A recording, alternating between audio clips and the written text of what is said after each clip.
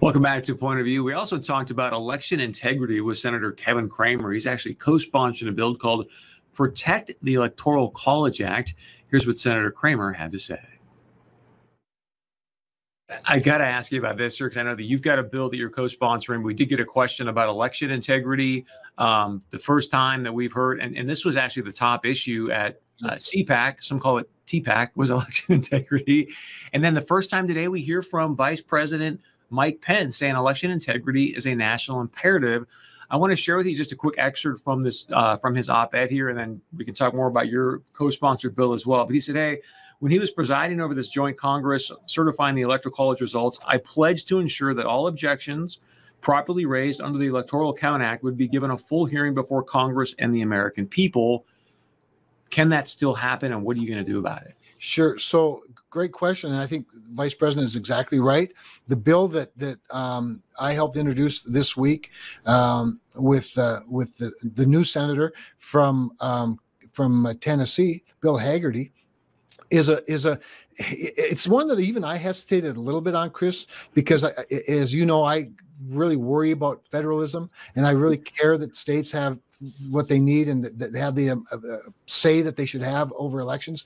But it basically just supports the Constitution, and that is, it ensures that that election officers, whoever they might be, whether they're secretaries of state or some bureau underneath the Secretary of State or some commission in a state, that they don't mess with election law, that only the legislature of these states can pass new election laws. And it's as simple as that.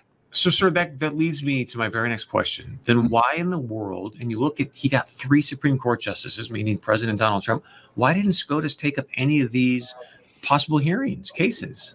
Well, I don't know why they didn't, Chris, because I haven't talked to any of them, but I have read some cases, and I understand why they maybe didn't take up some of them. But yes, I would submit to you that one of the best written dissenting opinions was in the Pennsylvania case, and the opinion came from Clarence Thomas and Antonin Scalia, or not Scalia, obviously, Alito.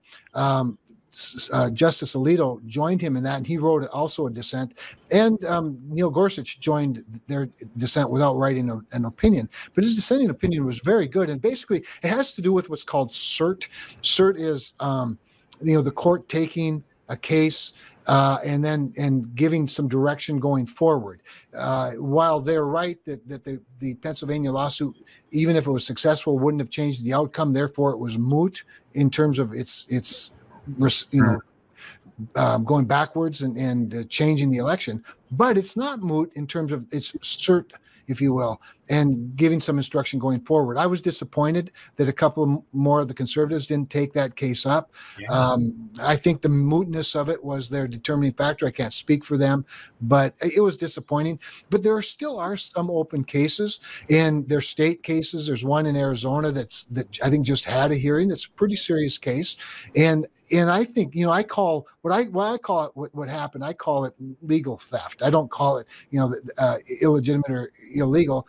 But we've got to be careful at the state level, and these legislatures have to shore up their own laws to make sure that what happened in this last election, and what I'm talking about, what happened was this changing of election laws by people other than state legislatures, and of course the across the board vote by mail, universal vote by mail, and universal registration, and the things that are in what's called H.R. 1, a bill that the House is passing to really federalize our election laws, is grossly inappropriate.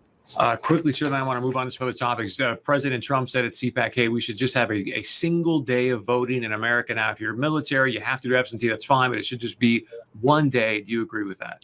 I do agree with that, Chris, with some exceptions, and he cited some of them. Remember, in North Dakota, when I was a young state party chairman, we had something like 1,200 voting precincts. Every township had a voting site. And so you had to vote on election day, but if you couldn't vote on election day, you needed an absentee ballot. And in North Dakota, some people are away on election day. They've already moved south. Or if you're military, you might be stationed somewhere else, or for whatever reason. And I liked that. Now, North Dakota was an early state in adapting vote by mail, and it became pretty universal in about half of our states, if not more. And that comes with a lot of concern, obviously. And so anyway, I think it's reasonable to expect that we have one voting day. It's a patriotic duty. I think employers ought to give that day to their employees if they need it. If they need an hour or two other than their lunch hour to go vote, they ought to do that. Yeah. And we ought to get back to the good old fashioned way of voting, because it matters. Our founders created an election day on purpose, not an election month or an election 2 months, but an election day. Thanks so much to Senator Cramer, and also be sure and stay with us. We're going to be wrapping things up right after this with our leadership quote of the day and more. And as always, please share your point of view with us. You can email us, text us, leave us a voicemail. We'll be right back.